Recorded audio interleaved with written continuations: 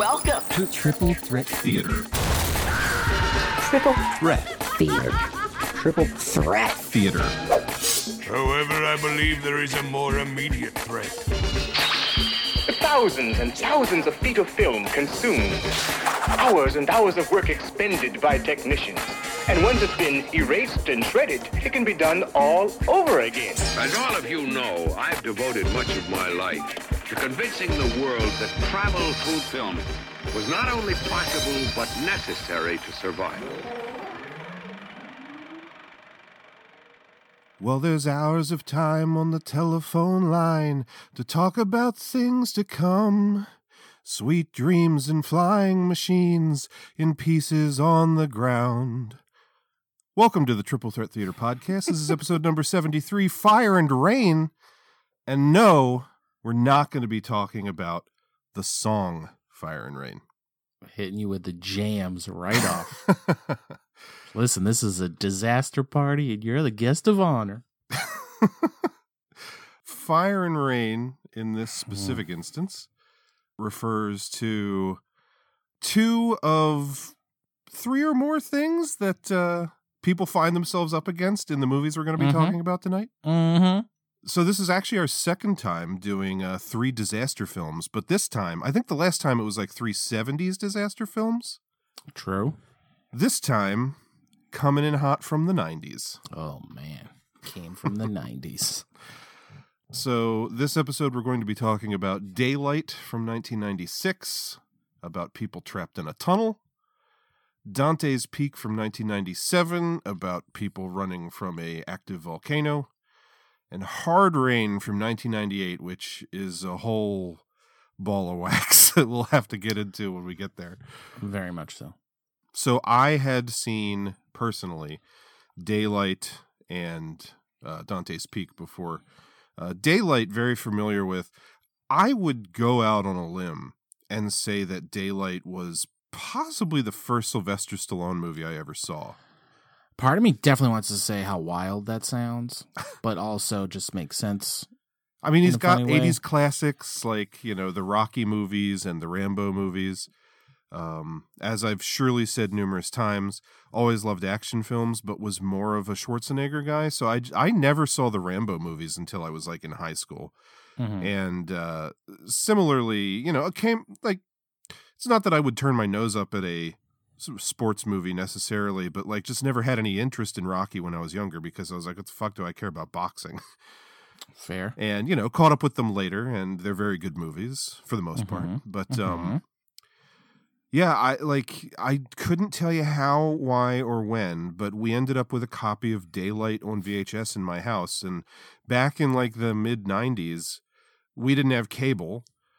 We would rent movies from like the library or go to Blockbuster every now and then. But otherwise, it's just what you have on VHS. So if I came home from school and I felt like watching a movie, I had like, you know, probably like 150 things to pick from, maybe, at the height of our VHS collection. Okay, which is not bad. And so I just rewatched, you know, whatever we had, be it the 90s American Godzilla or Terminator 2, though we didn't have Terminator 1, or Daylight. I like it. And I've always liked it because of that. I like the style in the Miller household. And then Dante's Peak I'd seen at least once before, but it had been a very long time, and I didn't remember a whole lot about it. And then Hard Rain is one that I feel like I always wanted to see. I don't exactly know why, but you know, I could have told you that it was like a heist movie in the rain, and that sounds fun, right? Clearly.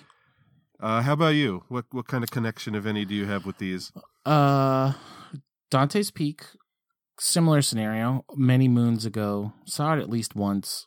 Didn't really remember any particulars. Could have told you it was Pierce Brosnan, but that would have been it. Didn't even remember Linda Hamilton.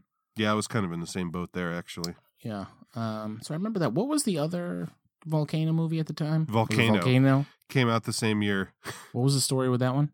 I haven't seen the whole thing, but it's got Tommy Lee Jones, and I think it's like a volcano is erupting like under Los Angeles or something. It's like in a city. I don't remember that at all either. And I've only seen part of it, one of the trips that I took to visit you guys in Boston, probably for a Comic-Con, I remember one day, like, late in the evening, we went back to Joel's house, some group of us. It might have just been, like, Brian and Joel and I or something, and found ourselves just, like, sacked out on the couch, flipping channels, and watched, like a half hour of Volcano. Oh, okay. That's all I've ever seen of it. And so, to my recollection, it's just, like, you know, the streets are cracking and there's like a volcano beneath the city or something. I don't know. Well, you know what that means. Time for another trifecta. I'm sure there's a couple other 90s disaster movies that we could pair with it. Yeah. I mean, plus wasn't it, what year was Dante's Peak? 97? 97. So wasn't it like 98? We got the dueling Comet movies. Yeah, maybe. And Deep Impact and Armageddon. Yeah, exactly. So, yeah, there's plenty of cannon fodder out there for us, Mills. So, Dante's Peak, yep. Up until 24 hours ago, I would have told you I had seen Daylight. Oh? But I don't think I have, because I don't remember a single bit of what happened in that movie I just watched. Wow.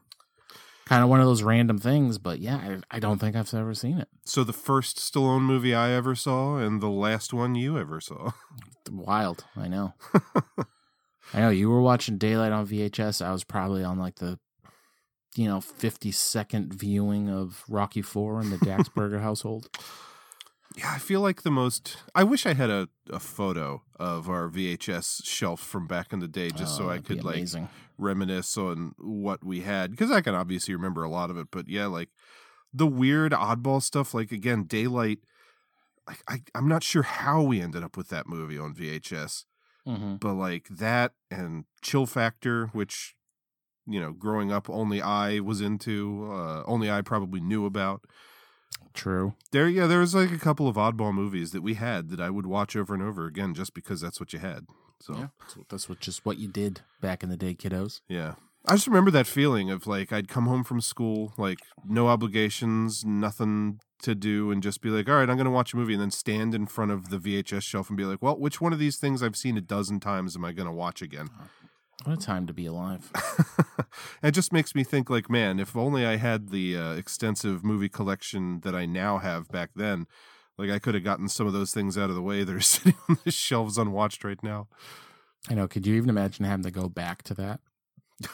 Like for whatever reason now you'd have to pick one of two things, Mills. You'd have to have just going back to 150 VHSs, or you'd have to go back to like 3 Netflix DVDs at a time that you would then pirate onto a hard drive. I mean, 2 years or whatever your stint was. The world was your oyster at that point. Like you could get so much more than you even can now on Netflix. At least more stuff that you'd probably want to watch. Definitely, because there's so much shit on there that nobody cares about. Totally. But yeah, I don't know. There's something like there's like a simple satisfaction knowing, well, these are my 100 or so options. Yeah, and that's all I've got. You go on the video store, same idea. Like what do they got right now that I can watch? Mm-hmm. Which is, in a manner of speaking, what I've recreated in the basement in Tech Noir. Yeah. So kudos to you, friend. 2,000 whole movies to choose from, and that's it. Just I mean, that's amazing. A lot, but yeah, that's a lot. That's plenty, friend. But yeah, so like I can say that, without saying yay or nay to any of these movies, we not terribly long ago did the episode It Came from the 90s, which was 90s monster movies.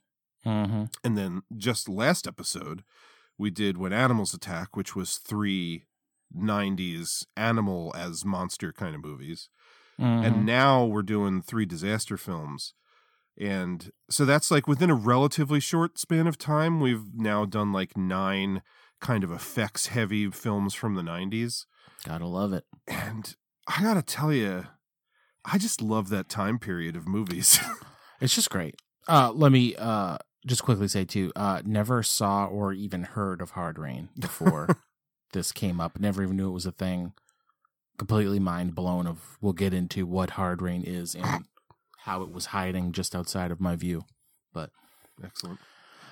Yeah, I mean, I feel like so many people would probably say the 90s were just a terrible time for movies. I digress. I think that 90s are fucking rocks. It's weird because, like, just if you asked me apropos of nothing, like at a random time on a random day, I feel like I would probably also kind of look down on the 90s, and it's partially because we just had the shining light of the 1980s, like right before it. And so it feels like it took a dip. But I mean, there's plenty of stuff I like from that time period.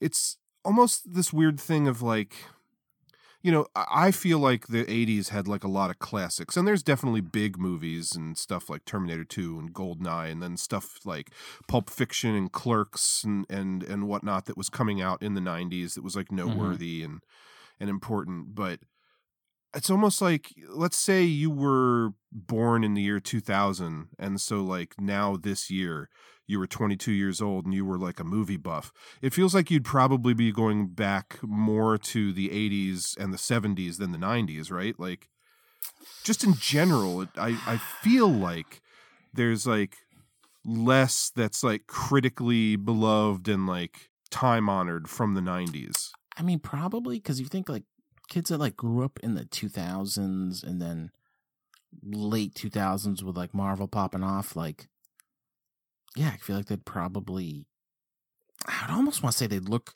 down on anything before the year they were born, just because how different movies are once you hit the 2000s. Well, that's why I tried to put in the caveat of like, you're a film buff who was 22 years old, so you're not one of those people that's just like, oh, it doesn't have CG, this sucks. Like, but I would hope that, you know, maybe you start out in the 80s, 70s, 80s, but then like you find all those diamonds, because you gotta think, I feel like I'd love to know the numbers that more movies came out in the 90s than any other decade.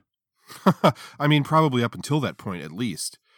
But just like, so like the movies that we're talking about, like, you know, Species, The Relic, Phantoms, Anaconda, Lake Placid, Deep Blue Sea, and then these three movies, these aren't necessarily like the kinds of movies that, you know, critics would be recommending from the decade or whatever.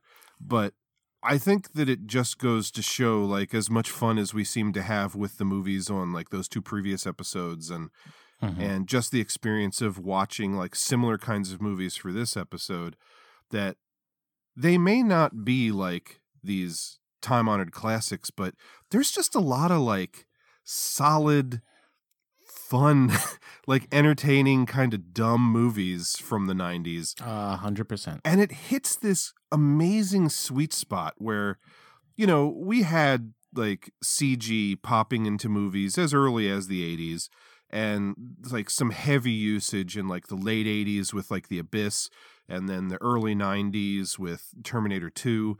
And then by the end of the 90s, we're on to stuff like The Matrix, which is just like crazy amounts of CG and some really impressive stuff for the time. But like throughout the 90s, we're getting bits of CG, but most of those movies, like the ones that we're going to talk about today for sure, mostly practical, just like enhanced or aided by CG. Yeah. And so you have this time period before digital filming, like when they're still using film. So there's still that like classic kind of film look to this stuff. And it's like the best, like pound for pound, a lot of practical effects, and the best possible practical effects, just because over time they just get better and better. Like lots of good practical effects and like some less than spectacular CG, but for the most part, like used in a manner where it's just like propping up the practical stuff. Totally. And it's like this weird perfect storm that I'm realizing, like there is a lot of quality visual like filmmaking in the 90s that you know, CG, say it time and time again, you know, it's a tool and you should use every tool in your, you know, your toolbox or whatever. And the things that CG can do nowadays are amazing, especially if like you put a lot of time and effort into it. But it's just like everything kind of looks the same now. Yes. Because of CG. Right. And just, I find that like this episode, I was just like visually wowed by so many things. And whether the movies are good or bad, like I just, it put me in like a happy place. Maybe because I grew up largely in the 90s as well, but I'm just trying to say I had a good time watching these movies. I mean, there's going to be no secrets here that I absolutely did too. There's just like a night of 3 solid fun-ass movies. Yeah. I'll come out and say it and like, had a blast. We're going to get into it. I actually can't wait to just talk about Daylight, but especially having basically 2 movies I never saw was just like a proper joy for all the reasons you've said. Yeah. Well, let's go ahead and get into the first one then. Please. From 1996, we have Daylight. So what are we looking at? We don't know the stress points in the mid-river. We can't risk any explosives. It's all got to be done by hand. It's gonna take forever. If another shaft don't give, 10, 12 hours minimum. How long is the air gonna hold? 3 hours, max. 3 hours max. All right, Frank, here's what I think we ought to do. I think you gotta cork it up and seal off the survivors from the fumes until you can dig out the mid-river passage. What do you think? Frank, are you the acting chief or what? Yeah, kid, I'm the acting chief. So why don't you act? What are you trying to do? What are you doing? Frank, what are you doing, Frank? What do you want to do? Nothing? So you'll be held blameless in case you have to testify later on? Is that it? You pull it on me, kid, okay? It's past history. It's got nothing to do with this situation. Now, you're wrong about that. I had to take a chance, now you do. I was in the same situation as you. Now, what are you going to do, Frank? There's nothing to think about here. It's 3 hours. Frank, it's 3 hours. You want to go in, kid?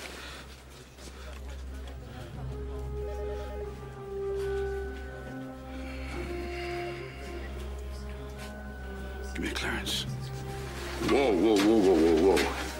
That tunnel is sealed from both ends. I mean, the mid-river here is like hanging, like pickup sticks. Now, what the hell's the way in, huh? Starring Sylvester Stallone, directed by Rob Cohen, who previously gave us Dragonheart on Triple Threat Theater. Yeah, boy. But also gave us the original Fast and the Furious and Triple X. Mm-hmm.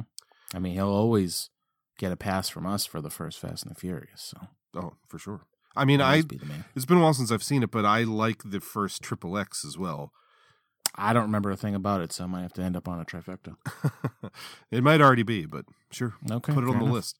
All right. And then just like, I'm not even going to say all these people in the film are that guy actors, but just like a lot of good character actors. And there are some recognizable faces. Oh yeah, for sure. Probably the first thing I ever saw Viggo Mortensen in. I mean, seeing him in that was like kind of mind blowing because I was like, I don't really know him too much before Lord of the Rings, like plenty of people besides. Yeah, I feel like I don't either. Carlito's Way. I've said this before. I've always known him from that. I couldn't have even told you he was in that. He is, and it's great.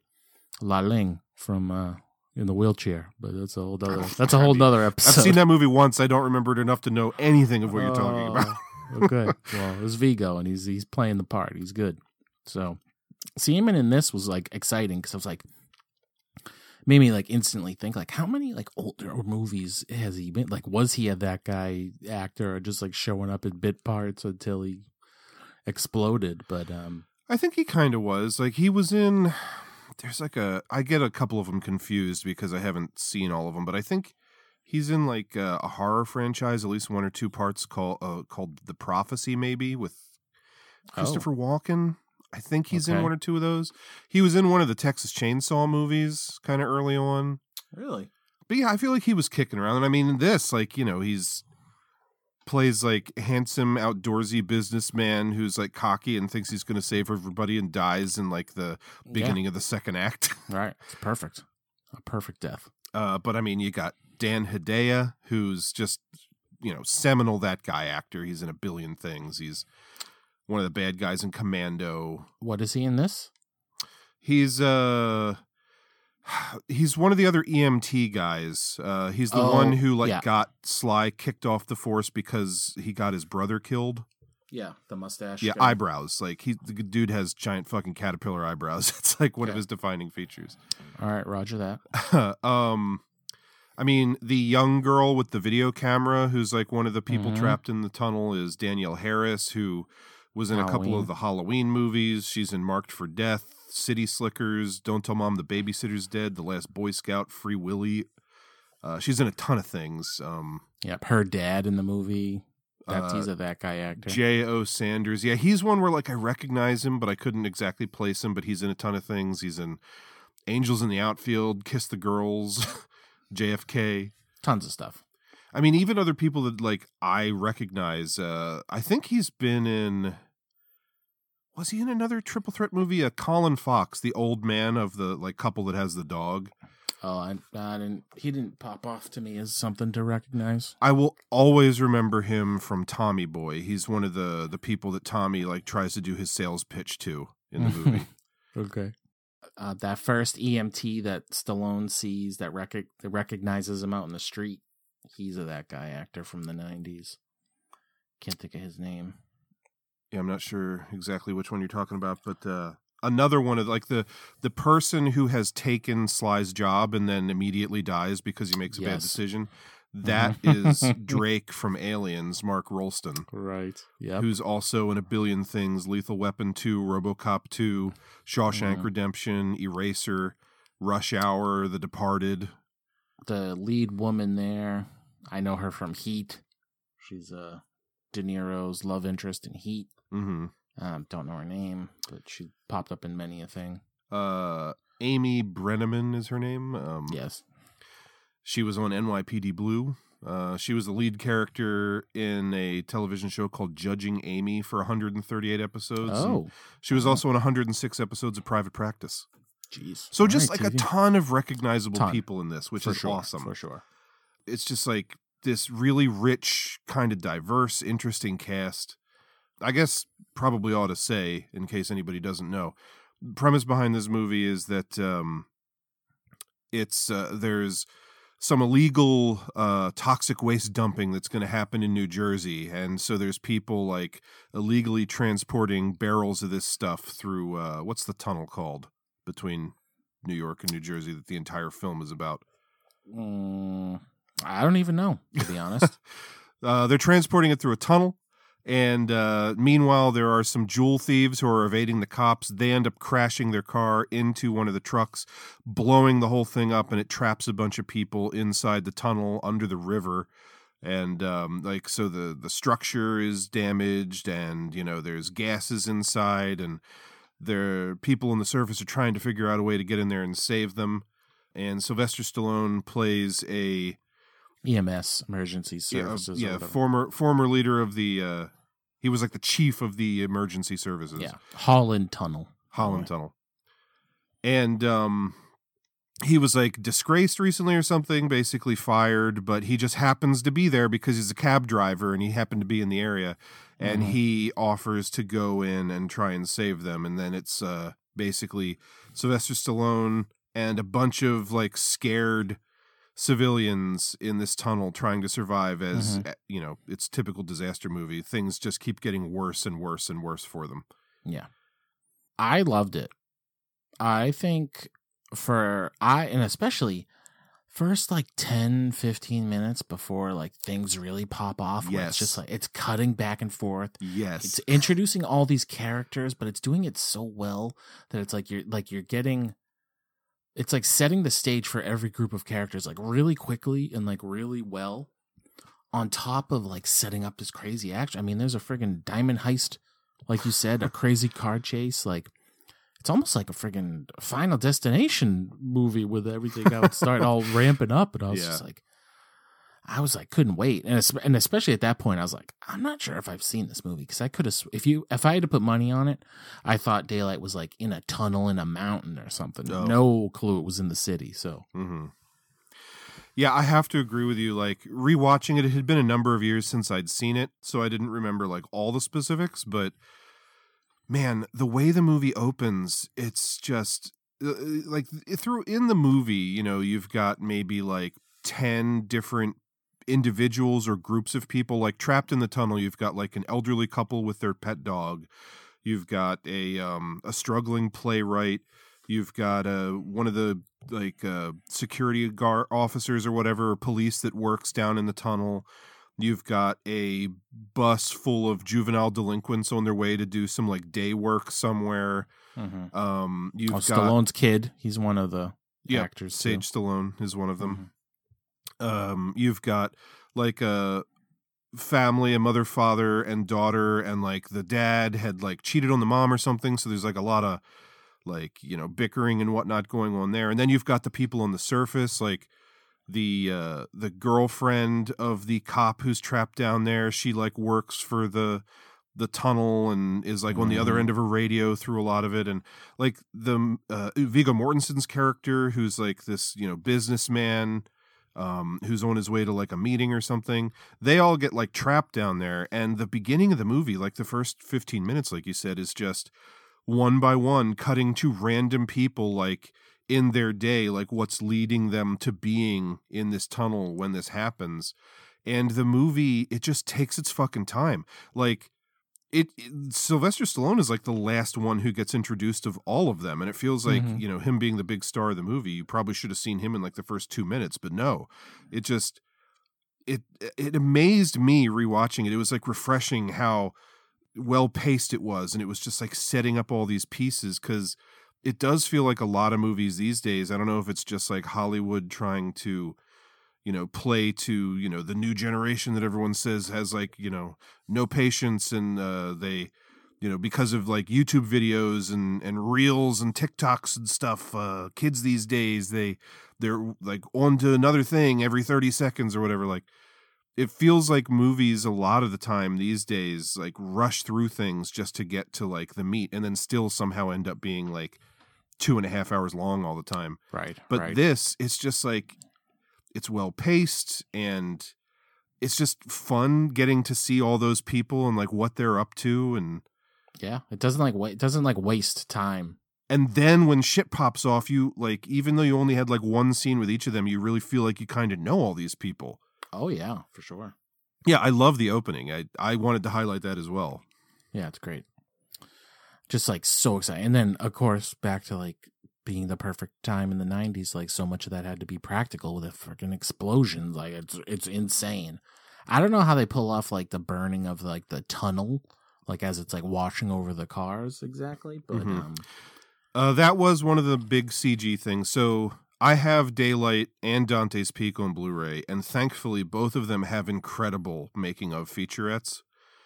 So like we were talking about, like these movies have a ton of practical stuff and some CG as well. So it was just cool to see how they did all this stuff. Like there's so many big sets and things in these movies, and like the big burn at the beginning, you know, they had like practical explosions of miniatures and things, but then for some of the fire, they built a miniature tunnel and painted everything in it black, the car, like the miniature cars and the walls and everything, so that they could film fire against the blackness to like use use the pattern of the fire in like the explosions and the CG parts. And like when that fire is washing over everything in the tunnel, they filmed like practical cars that they were like jostling around and stuff, and people inside of them, and then they used CG to make like the fire washing over the everything. So again, it's like practical that's enhanced by CG instead of just everything being 100% CG. Yeah, it looked good. Yeah. It's like impressive. It's not like too incredibly over the top, because like again, if it was all CG, you'd just have fucking shit flying everywhere. And yeah, totally. Oh yeah, you just be like, oh, we'll fix, we'll take care of it in post. That's how every movie feels like that nowadays. And then like the majority of the movie takes place in this section of tunnel. They actually they filmed all that stuff in Rome, where they had this gigantic backlot where they built, I think it was like 1/5 of a mile of tunnel. Like they recreated that Holland tunnel, like with a bunch of reference, and made a full size replica of I think it's 1/5 or 1/6 of a mile of it.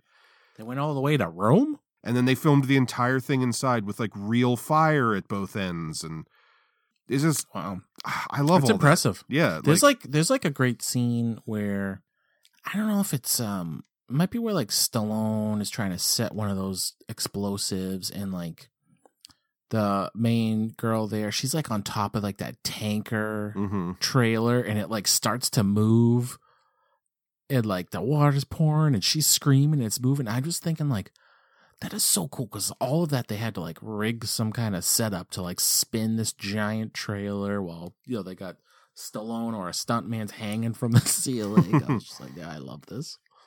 I'm just like all about it. And then you just know that like when it is full on rolling after them, that they're like combining like regular full-size shots with like miniatures and probably compositing in shots of the miniature behind them. And yeah, it's just so much better.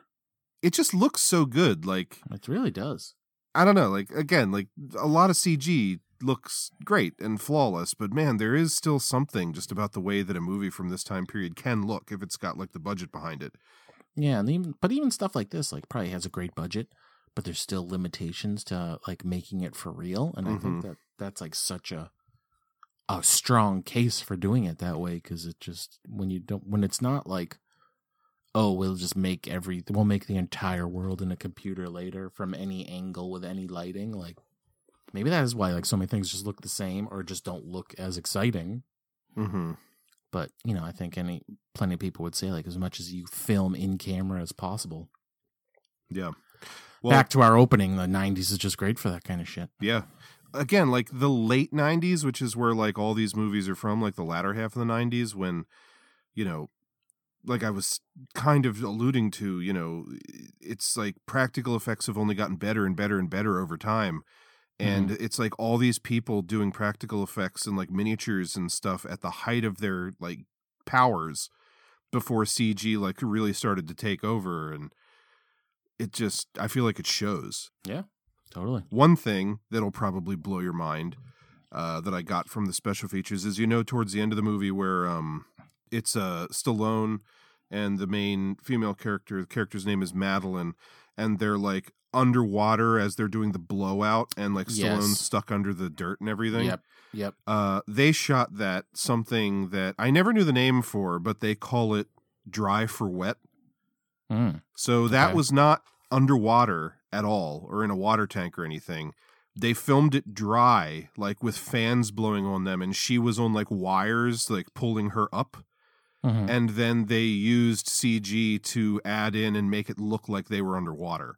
Okay. I mean, that's probably like the only scene to me that like looked CG, but it didn't even look bad. Yeah, just the fact that they, like, I would have bet that they filmed that underwater and then added CG to make it look like the water was rushing by or something. But like, no, they were like 100% dry, like above water when they filmed all that stuff. And like, it does look a little phony because, it's like a vortex of water around them. Obviously it's not real, but I was still super impressed by that. Like when she gets sucked up and away, it's like her own wires being pulled and she's doing like somersaults on the wires. And yeah, it was pretty cool. It was cool, man. It was cool. A lot of like, I mean, besides them just having like a, quarter mile of a tunnel, but just like all the set pieces, like where Vigo dies in that one tunnel, or that like, I don't know what you would call it, the worker housing where they end up. Like all those set pieces throughout the thing are just awesome. Well, how about when they're trying to find a way for Stallone to get into the tunnel in the first place, and he's got to go through these like 4 giant fans? Yeah. That they like totally, just for an action sequence in the movie, they made up all this bullshit about, okay, we can shut the fans down for 2 minutes, but as soon as the readings realize that there's no airflow, then they'll turn on the first one after a minute, and then the subsequent 3 in like diminishing 15-second intervals. So he's got like a minute to get through the first one, 45 seconds to get through the next one, 30 seconds to get through the third one, and 15 seconds just to ramp it up and make it more intense. And it's so ridiculous. That's probably like, it's fine, but it's probably like my least favorite part, because it was just like, that just sounds like over-explained. And even like when they have to slow the one fan down, so they like stick a metal bar against it and all that stuff. I was just like, oh. It's like completely ridiculous, but I still love that part. It just makes me think of like in the movie The Rock, when Sean Connery is like, I'm the only one who knows how to break out of Alcatraz. And then like that, they show like the scenes of him and Nick Cage like breaking in, and it's like they have to, there's like these fireballs shooting out of things that they have to time like jumping in between, and it's like, why would Alcatraz have fucking fireball shooters in the tunnels? Like totally. That's just what it made me think of. Yeah, I mean, I could have, the fans was just like a little too much, like one giant fan he's got to get through is enough, but it's fine because that just gets him into the real action, and I like going forward from there. Just kind of like loved every bit of it. Mm-hmm.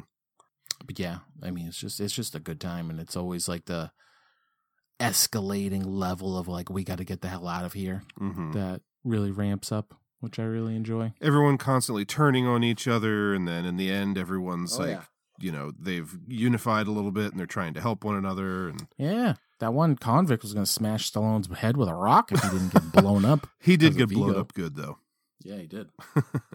So Madeline, towards the beginning, like grabbing that crazy electrical cable while she's in a puddle of gasoline.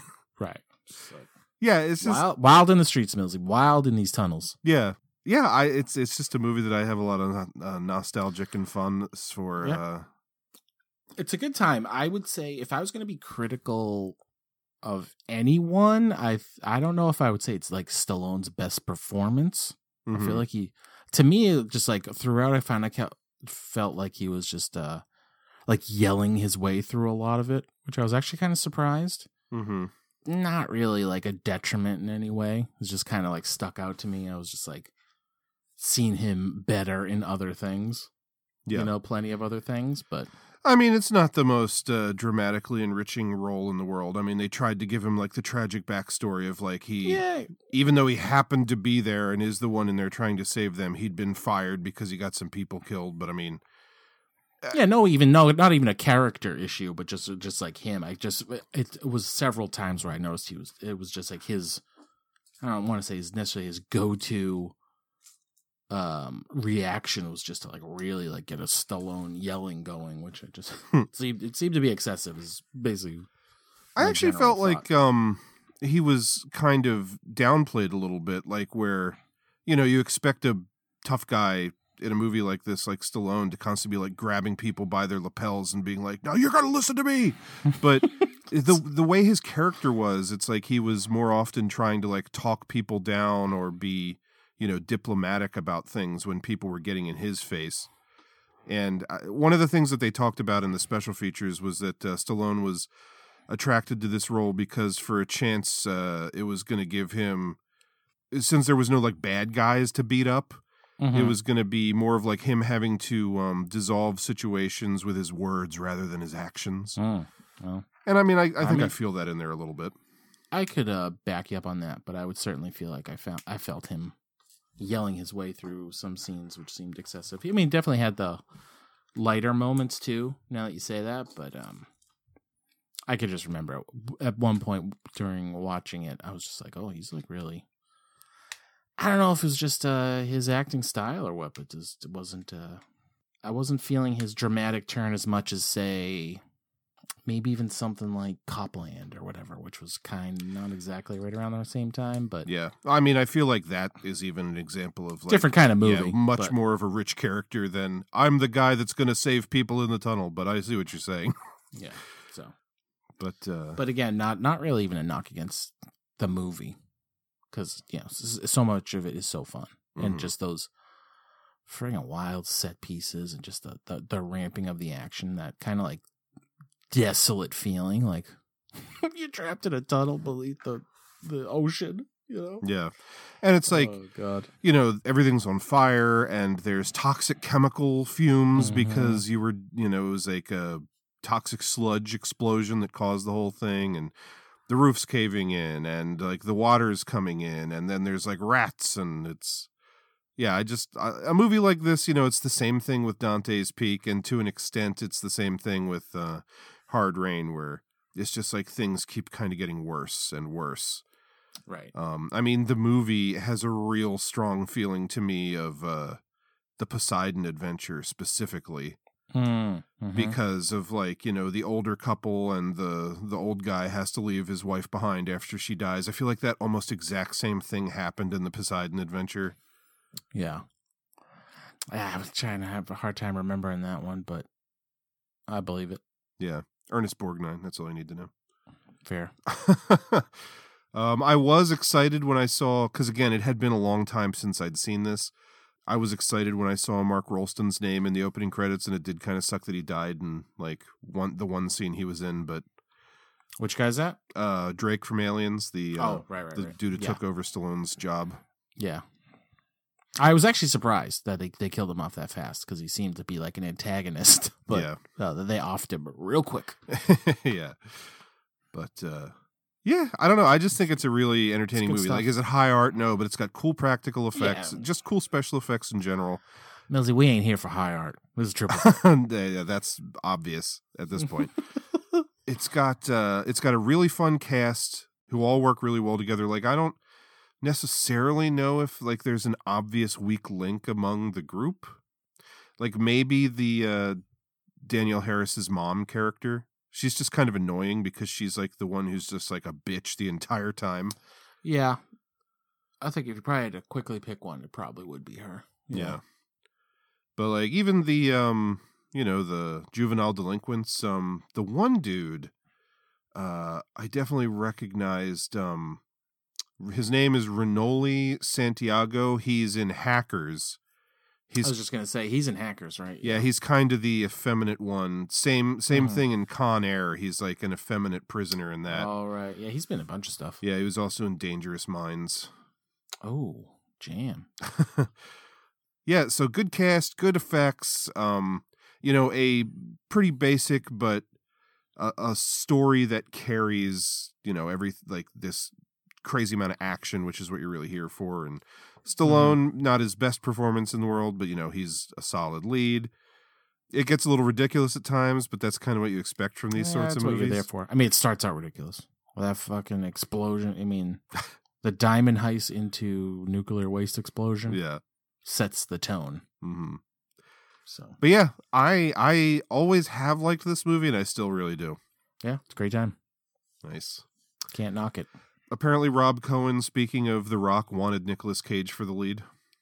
Okay. I honestly could see him in this movie. Yeah, for sure. And budget of $80 million, box office of 159.2. Okay. About double-ish. That's pretty good. Mm-hmm. 80 seems like a lot, actually. So but they had to build a lot of shit. Yeah. Yeah, fifth of a mile of tunnel in Rome, but yeah. Which is like a weird decision I would love to know more about. Like of all things, like where to pull that off, they go to Rome. But apparently it was cheaper there. I mean, even that just sounds crazy to me, but... Cheaper? Because it's one of those weird instances where it's like all the cars and whatnot are supposed to be cars you would find in America. So they had to ship all those cars to... Even just like shipping a whole production overseas seems exactly like a huge amount of money.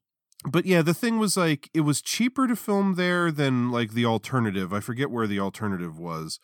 And like part of the decision was where they filmed it had this enormous back lot where they could build the tunnel. And then it had like a bunch of studios that were rigged for water because there's parts of the movie, like there's huge swaths of the movie, which are characters like waist high in water. So yeah, it all just it worked out that was going to fit their needs, and yeah, I don't know how, but somehow be cheaper to send all that shit to Rome. Yeah, all right. So must have made sense on some spreadsheet. Yeah. And final note about this one is that it's written by a woman named Leslie Bohm, who also wrote A Nightmare on Elm Street 5: The Dream Child, the Van Damme movie Nowhere to Run, Jason Goes to Hell the Final Friday, and as a segue, she also wrote Dante's Peak. Oh. Which we are now going to talk about from 1997. Do we have to wait? I mean, if we want to leave now? No, Susan, you don't have to wait. You can leave whenever you like. Okay, listen, I know it's tough to think about leaving our homes, but clearly it's the most responsible thing to do right now. Quite likely nothing will happen, but it's better to be safe than sorry. I want you to remember, no one should leave tonight without a copy of the town's emergency evacuation plan. They will be handed out at the door on your way out. I'd like to turn the floor over now to Dr. Harry Dalton. Thank you, Mayor Wando. Ladies and gentlemen, first of all, I'd like to thank you all for coming down here. I'm out of here before it all hits the fan. Brief as possible. Excuse me. I would like to underline that these are just precautionary measures. We don't want to start a panic. Did anybody feel that? Ladies and gentlemen, please remain calm. Please just stay.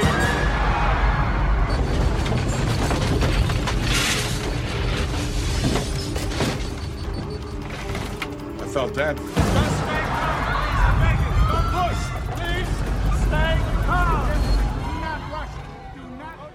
Kind of interesting that she totally wrote 2 disaster films that came out in back-to-back years, but aside from that, the rest of her filmography doesn't really seem to gear towards that kind of film at all. I mean, she had her fill, I guess. Clearly. Like 2 horror franchise sequels and a Van Damme action movie, and then Daylight and Dante's Peak. Yeah, some disaster for you. Yeah. So Dante's Peak, like I said, I've never seen Volcano all the way through.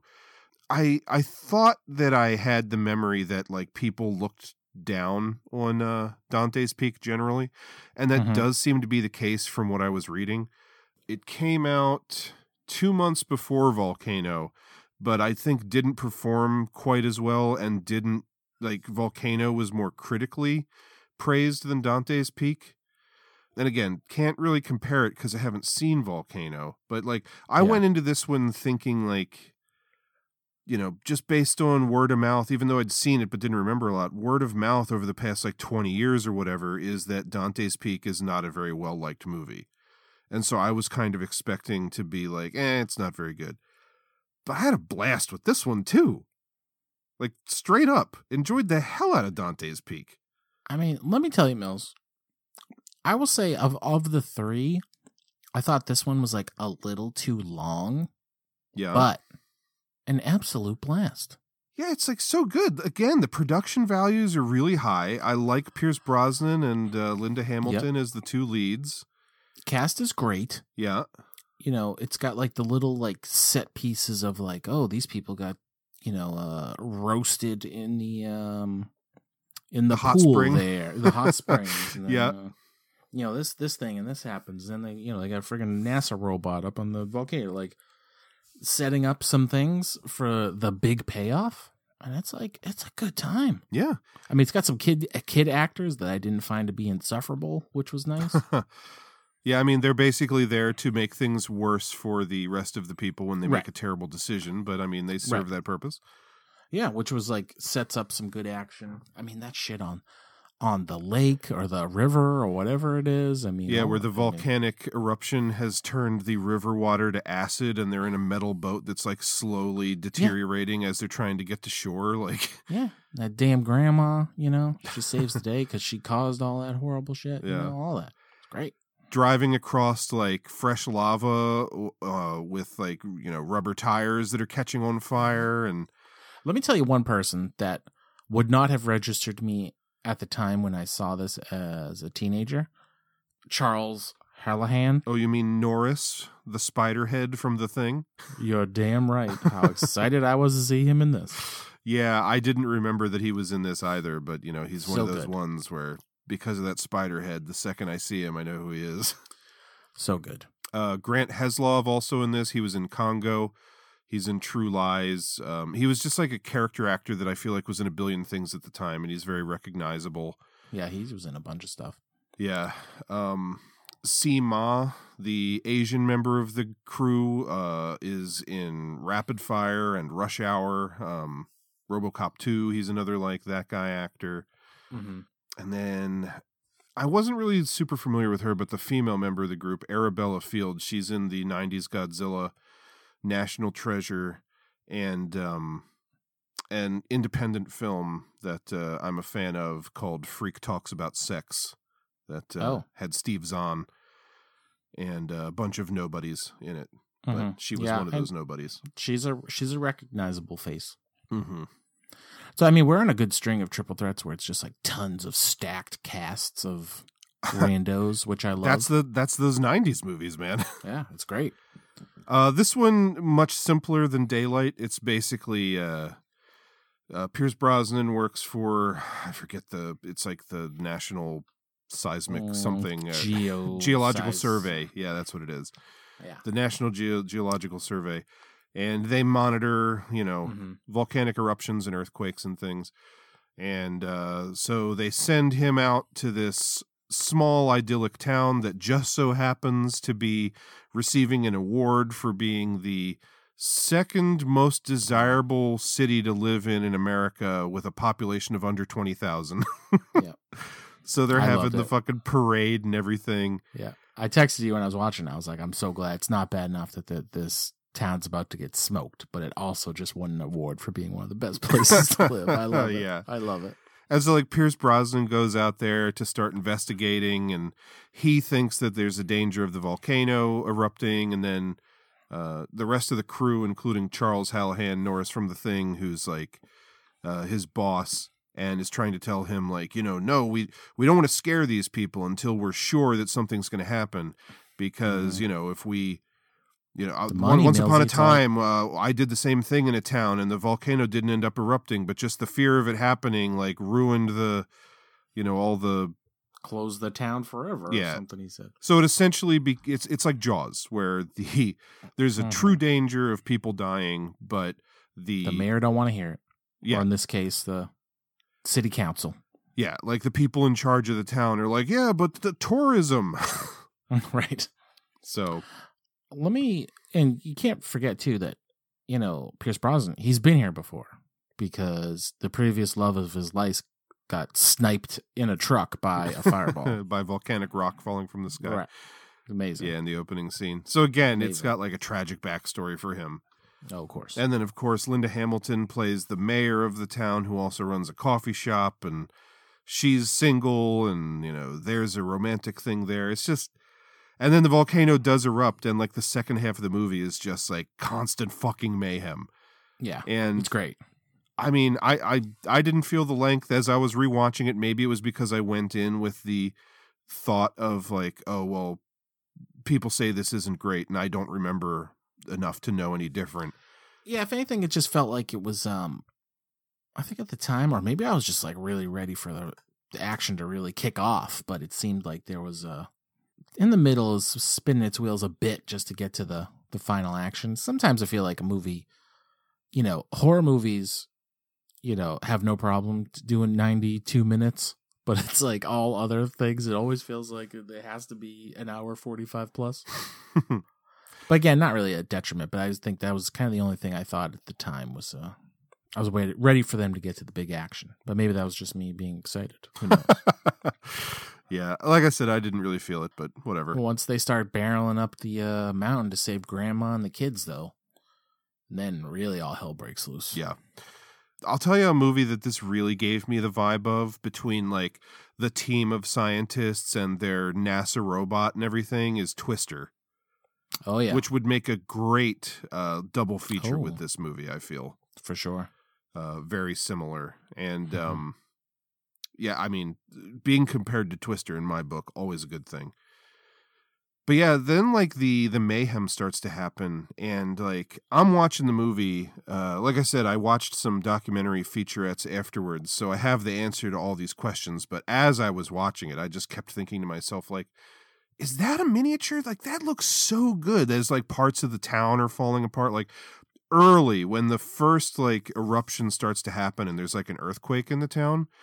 And everyone's running and screaming. There's like this big, like stone, like cylindrical structure on the side of a church that crashes down in the background on top of a school bus while people are running and screaming. And I'm like, that has to be a miniature.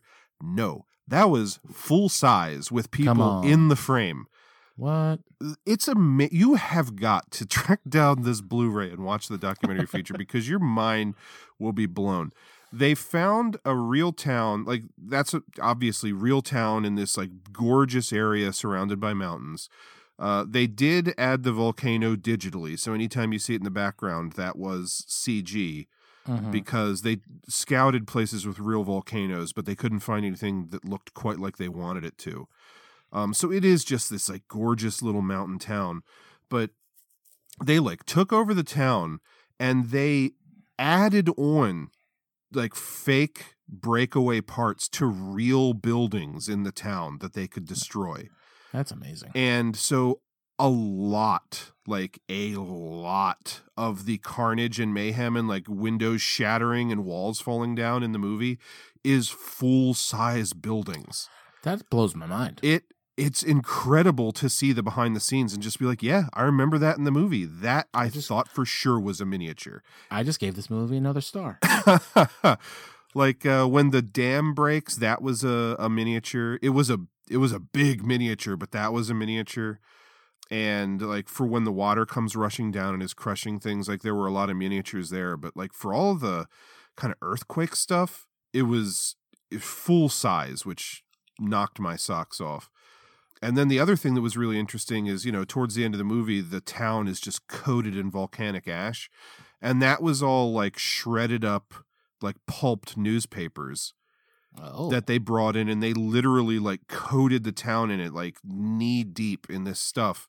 And then there was a local like cleanup company that every night after they filmed would come through the town and suck it all up, so that like the next day it was like it never happened, because they didn't want to like intrude too much on people's lives who live there. That's wild. Man, it's just like the amount of like time and effort and work that went into making all that stuff happen in this movie.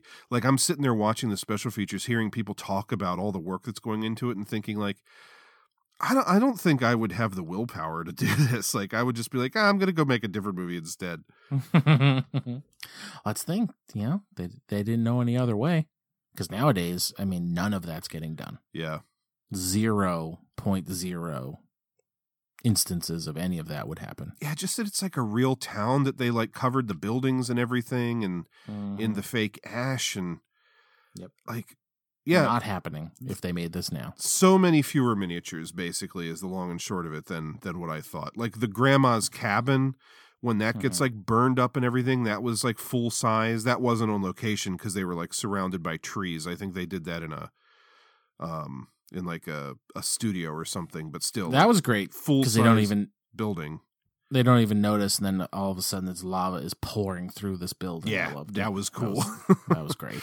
Mm-hmm. Takes out the cars. They got to get in a boat. You know. Yeah, which again is like burning in the acid river. Yeah, because of science, the water is now acid. Yeah, love it. It's another movie where like it's kind of fun to watch like a crazy action movie like this every now and then that doesn't have a villain. Totally. Like, sure, maybe, you know, the city council aren't the most likable people, or, you know, when Charles Hallahan is arguing with Pierce Brosnan from time to time, it feels like, oh, he's the one I don't like because I'm on Pierce Brosnan's side. But like, there's no bad guy, and it's just like watching people kind of pull it together and try to survive. There's something fun about that. No, Millsy, man is the villain here, who thinks they can have their way with the world and tame nature. Yeah, fair. But no, the volcano takes it all back. We are the disease, and the volcano is the cure. What a name, Dante's Peak. I would fucking love to live near a place called Dante's Peak. That's such a baller name. I love it. I gotta tell you, that town was gorgeous. I would live there. Forget it. Yeah, we might have to make a stop on the Triple Threat World Tour one of these days. All these locations. Visit Dante's Peak. Shit, imagine. That would be awesome, actually. Yeah, it'd be freaking awesome. I doubt the town's changed too much since the movie was made. No, they're smart. They kept it as much as possible. But yeah, great little set pieces like the river. The one that always stuck out in my head, like I mentioned, was the driving the car across the lava with the wheels on fire and everything. You know, they got the little bit where they have to drive across the river, and Pierce Brosnan's like, "Oh, don't worry, we won't flood the engine. It has a snorkel." Yeah. And then other cars are following them into the river and just getting washed away. Yeah, stupid. Some guy in a Caprice Classic thinks he can follow this 4x4.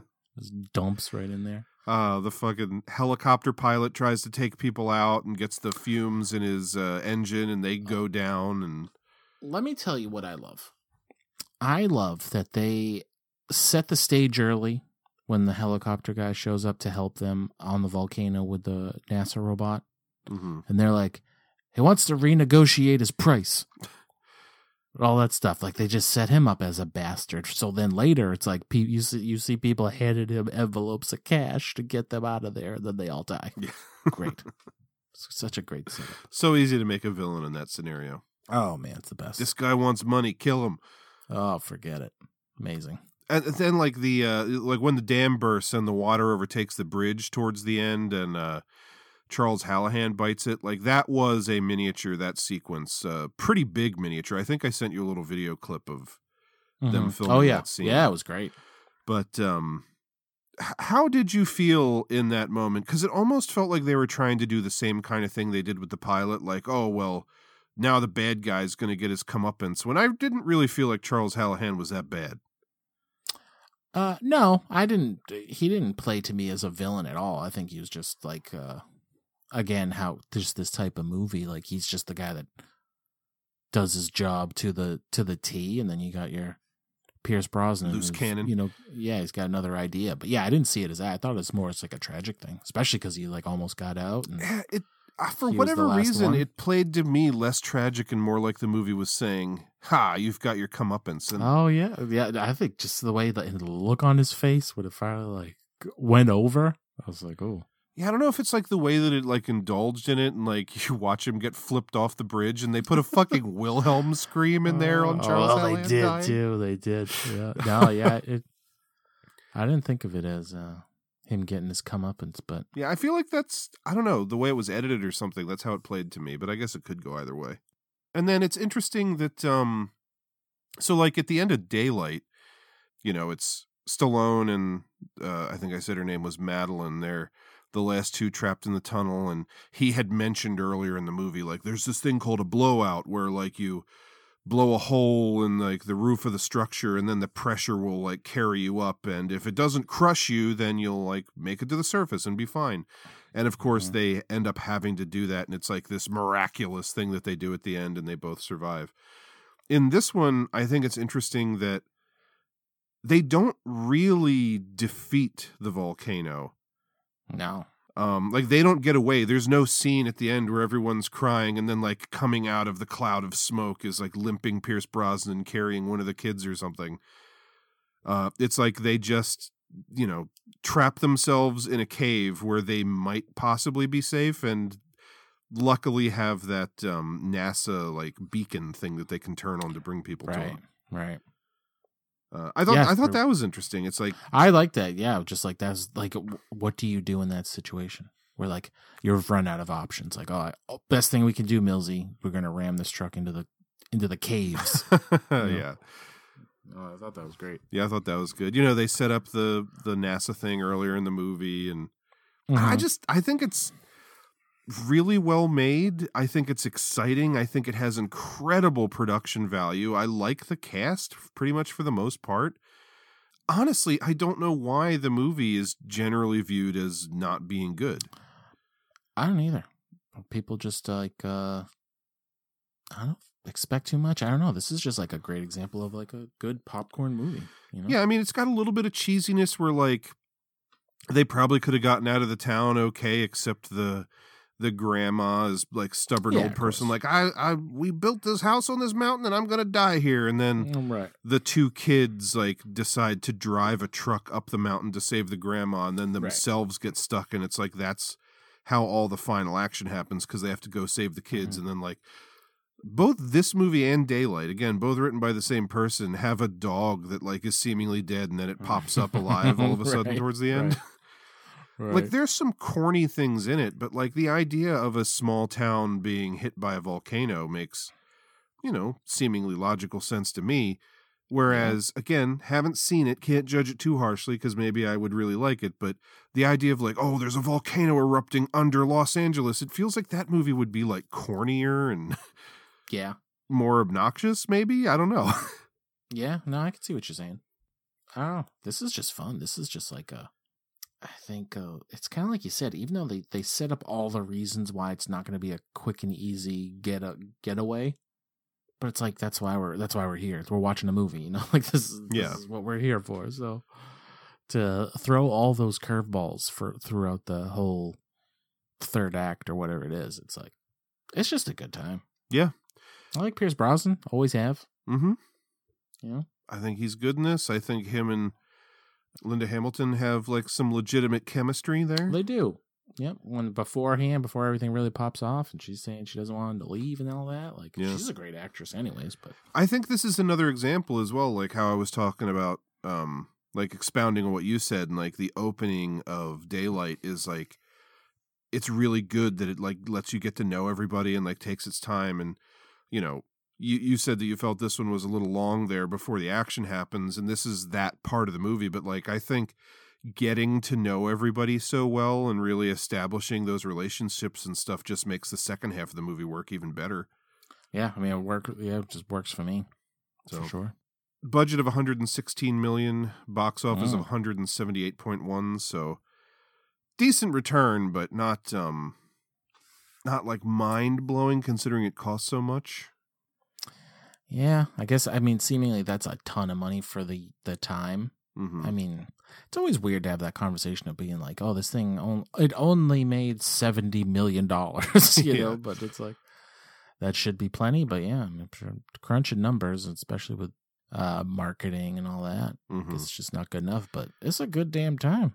Yeah, I think it's a lot like of if fun. you want to sit down and watch, like, I just want to watch a fun 90s, disaster flick. I mean, frankly, people, we're hitting you with 3 heaters tonight.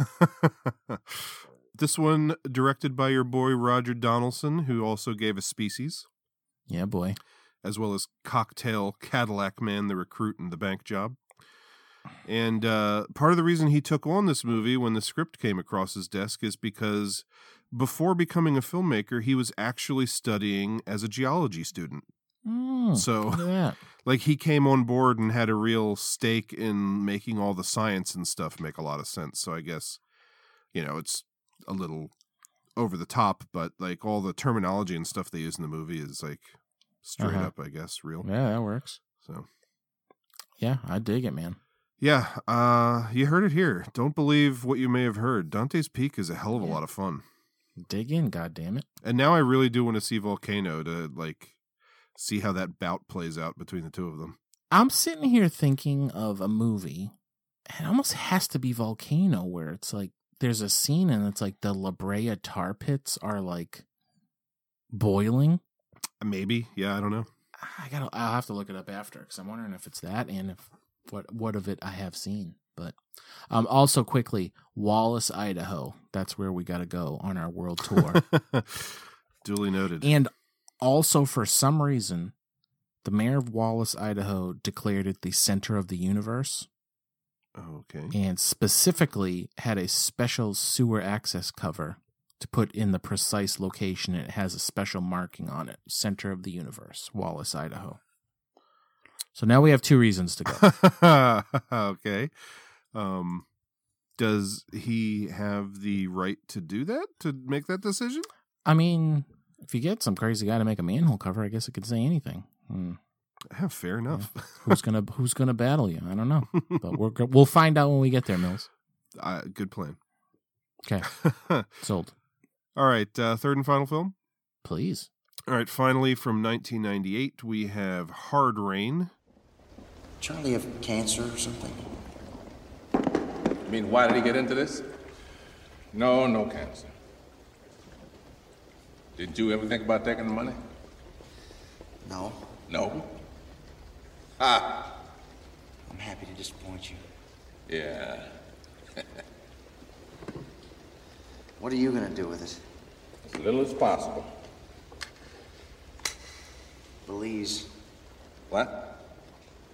Belize. It's this small country in Central America on the Atlantic side. I know where Belize is. What about it? Speak English. Dollar goes a long way. Beautiful beaches, friendly people, liberal banking laws. Very liberal banking laws. Nah. You never once thought about taking that money. You can't ride in that truck and not think about it. Reckon that's how it started with Charlie. Which neither of us had seen before. Wasn't even sure it was a real movie.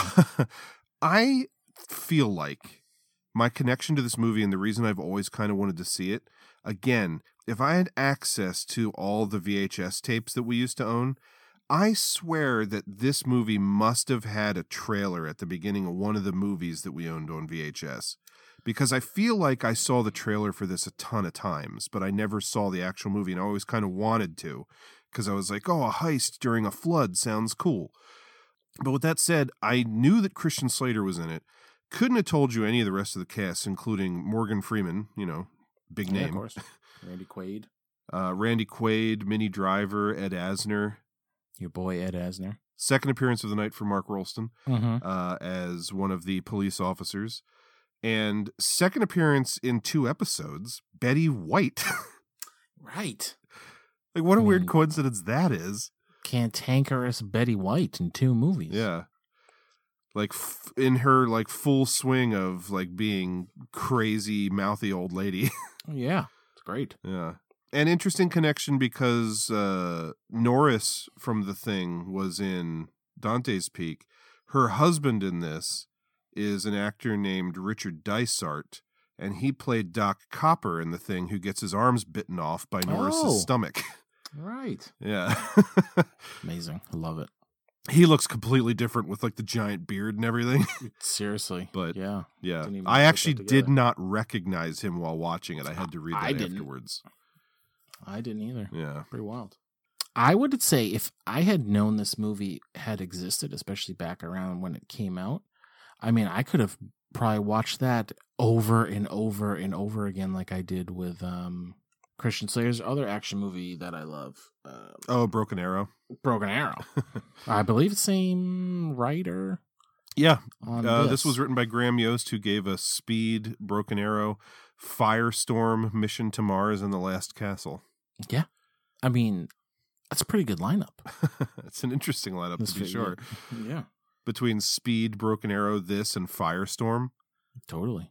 Like high concept action movies. Without a doubt. But I mean, watching this felt just like watching Broken Arrow. Well, speaking of high concept, let's give the premise here. Please. So this one there's a couple of twists and turns throughout, but the long story short, there's this town that is experiencing flood conditions, just nonstop rain, and the town has been evacuated. Randy Quaid is like the chief of police, but again, it's like he's being voted out, and it's like weird circumstances, so he's got kind of a grudge against the mayor kind of thing, but he's the chief. Everybody's supposed to be out of the town, and I guess because of the flooding, this security company that does like armored cars and like bank transfers is sending one of their cars around to collect the money from all the banks, because if everybody has abandoned the town, there's the potential for looting. And so Christian Slater and was it his uncle that Ed Asner played? Mm-hmm. They are the guys who drive around the armored car, and they get stuck in the water, and they call for help. And then before help can arrive, Morgan Freeman and his 3 cronies show up to rob the armored car. So good. And then Ed Asner gets shot and killed. Christian Slater takes the money and hides it, and then he is pursued around town by the 4 bad guys. Mm-hmm. As the water and the tension rises. Yeah, I admit I was a little confused at times during this because, you know, they dole out the information gradually throughout, but like I kind of thought Morgan Freeman and company were just going to come and loot the town, and it was like coincidence that they stumbled upon the armored car. You find out later that no, Ed Asner was like working with them and was planning to let them rob the car, but then they also weren't supposed to get stranded where they were. And it's like a lot of little moving parts in this one that makes it, I feel like, a little more convoluted than it needed to be. Yeah, I guess. I mean, I thought, you know, they definitely give you the Ed Asner reveal later. Mm-hmm. But, yeah, I liked the way it unfolded, just because, I mean, they give you like a little scene of Morgan Freeman and his crew like meeting up at a bar, and you got like the one loudmouth mentions something about money, and he puts that thing on the crossword. He's like, what's number 26 across? And it says, if you mention money again, I'll kill you. I was like, oh, I thought that was so good. That was good. I loved it.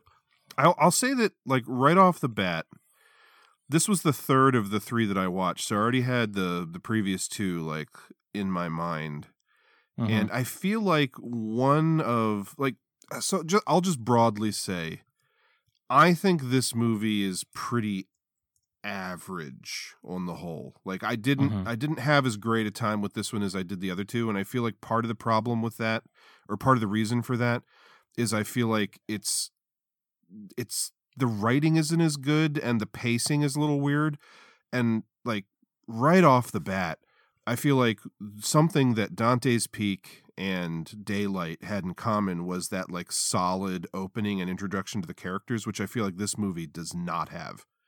Would you agree with that? Yes.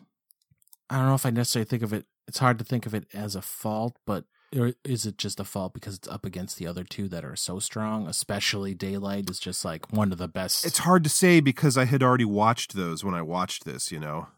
Yeah. No, that's a tough one. I didn't have that thought. I mean, honestly, all three movies, I had a blast watching all three of them. Mm-hmm. So this one is different in that it's like the heist version. Like there is like there are clear villains and double and triple crosses throughout this. It's not even that though for me. It's like this one, if I'm remembering correctly, it opens with the rainwaters are already coming. The town is pretty much all evacuated. Yeah.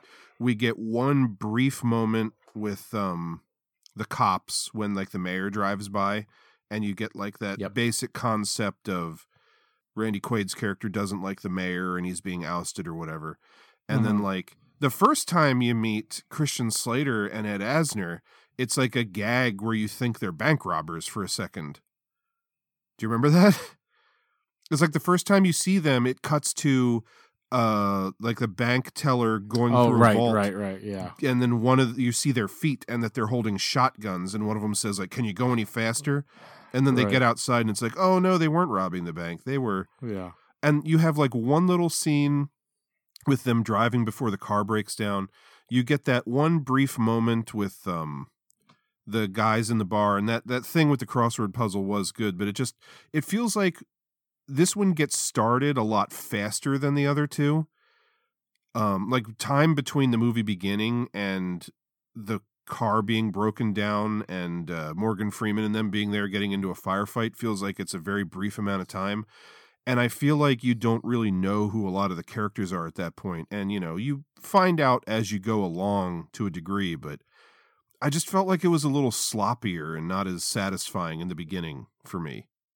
Yeah, I myself didn't like have those thoughts. I know this one was like a 90-minute too, so it was definitely not as much screen time in general.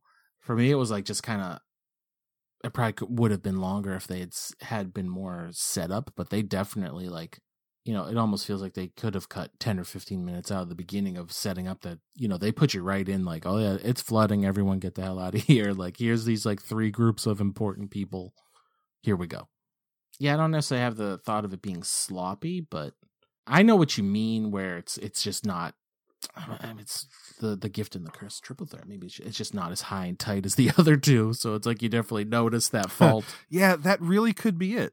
Yeah. Like, would my feelings have been different if I watched this one first? But yeah, as I'm watching it, I had always, maybe it's also because I built it up a little bit where all these years I wanted to see it. Not like it was at the top of my to-do list or something, but I always just like, yeah, I got to see Hard Raid one of these days. And then it like, as a disaster movie, I don't think it comes close to the other two. Like, you know, they're in that setting of like the high water and like driving boats through the town and all, which is kind of cool. But then also as like an action movie, I feel like it's not filmed super well. I mean, it had to have been tough to film on the water and all, but it's just, I feel like it didn't work great as a disaster movie or an action movie for me. I don't know. It's like, it's hard to even put my finger on why, but just like as I was watching it, I just was not like super into it the whole time. I feel like Christian Slater, not the greatest leading man as well. Like maybe if this was like a Bruce Willis or something, it could have brought more to it or something. I mean, Morgan Freeman is Morgan Freeman. He's awesome. He does disappear for like stretches of the movie. And then there's this weird, like, he's the bad guy, but we also kind of like him kind of thing. Oh yeah. I mean, I feel like there's a lot of flip-flopping and, like I said, double and triple crossing as the cops become the bad guys. And yeah, they start recruiting local hunters to kill everyone, kill all the witnesses. I mean, that stuff I enjoyed. I mean, as it's kind of hopping around, and I feel like, you know, picking Morgan Freeman is probably like a great casting choice to to be able to sell, like, not even a robber with a heart of gold, but just not a guy that you definitely feel is like a maniacal villain, because he says multiple times, he's like, hey, I'm just here for the money. Mm-hmm. Like, you know, he just has that, like, that Morgan Freeman way of delivering it. I don't know if we like need it or not, but I guess there was part of me that wanted more of his story and like why he was after the money. And like, I feel like I don't know a ton about him. And in general, I don't necessarily think you need to know a ton about the villain of a movie, but maybe because it's Morgan Freeman and he is playing kind of a compassionate character, but it's like, you would think that we would know, like, oh, what are the struggles he's been through that he feels like he's owed this money, or, you know, what is he going to do with it or something? I don't know. Like, I'm finding it hard to put into words, but like, I was underwhelmed by almost every part of this movie personally. Wow.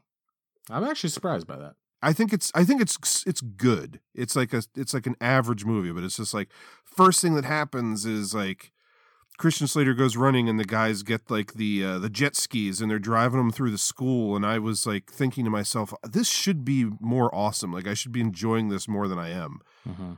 You just gave your whole heart to Dante's Peak already. Maybe.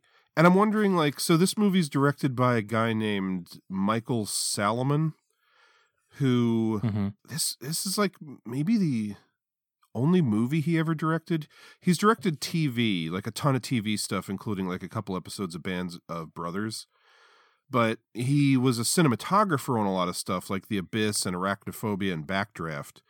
And originally, it's funny because of the Christian Slater and the Broken Arrow thing. Originally, this movie was going to be directed by John Woo. But he backed out of the project to make Face Off instead. And then, like, last minute, they picked this Michael Salomon guy who wasn't really known as a director, from what I read, mainly because he had worked on The Abyss, which was like a grueling water-based project. And they were like, oh, this guy can do it. And I wonder if it's like, part of me is just feeling like the direction isn't great. I didn't love Christian Slater in the lead. I feel like while Morgan Freeman is a good actor, I wasn't like super into his character. I don't know. I feel like it's just a lot of little things that, like, there was nothing that was glaringly bad, but there were a lot of things for me that were just like keeping me from really having the kind of fun that it sounds like you had with it. And I don't know why. And I feel like I kind of missed out on something. I am very surprised, to be honest. But I mean, for me, it was like right in that right time too, where I was like, I just want to know more about like what, like, movie backlot or a small town or whatever they've, you know, filled with 1 million gallons of water to just do all these scenes. I mean, there's like there's a crazy shootout in a sunken cemetery. You know, the wild shit with the church, you know, they're driving boats through the church stained glass windows. I was like, I don't know. This felt like I don't even say standard, but just felt like a 90s action movie. Like, I was like ramping it up and then throwing in just the ever increasing water coming. Then the dam goes at one point. I mean, it really, they ramp this on. I mean, maybe it's not the same as, you know, volcanoes and, you know, the sunken tunnel action being as good as that, but I definitely had a blast watching this one. And then Mark Rolston decides he's going to kidnap the female lead and rape her on the stairs of her house for some reason. He handcuffs her to the handrail of the stairs. It definitely starts taking some hits later on, especially like that, where it's like that whole scene where he does that. I mean, like, okay, she stabs him. He kidnaps her. Like, she's unconscious and the cops have just been revealed, like, oh, now we're the bad guys. And so Mark Rolston kidnaps her, drives away on the boat. He could have gone anywhere in the town. He could have gone to his house. He could have gone wherever, a hotel, but he decides to take her to her house to rape her. And then instead of like putting her on a bed or a sofa or even the second floor where there's no water to have his way with her, he decides to handcuff her to the bottom of the stairs where they're like waist deep in water. To like, why there? It's weird, and it's all because it's a means to an end because they want to have this tension when Christian Slater's trying to go save her and the water's rising and she doesn't have the keys to the handcuffs. So she's like, she does have like a Swiss Army knife and she's like unscrewing the screws holding the handrail on so she can like slowly inch her way up the stairs to like avoid the water. But it's just like such a weird decision on his part to set all that up. Yeah, it's like you said, just a means to an end, because I like kind of hated all that stuff. It just felt like very ham-fisted, and then, you know, Christian Slater goes and finds somehow with a sinking house that's now like been ripped up off its footing. Finds a saw that breaks. Yeah. Then she's like, go take his gun, and the gun's just like sitting on the front porch, even though at that point I think the house is being washed away. Yeah. You know, he ends up able to shoot her handcuffs instead. It was just like, yeah, that scene was probably the like, here's a question. Lowest bit. The cops are already the bad guys now.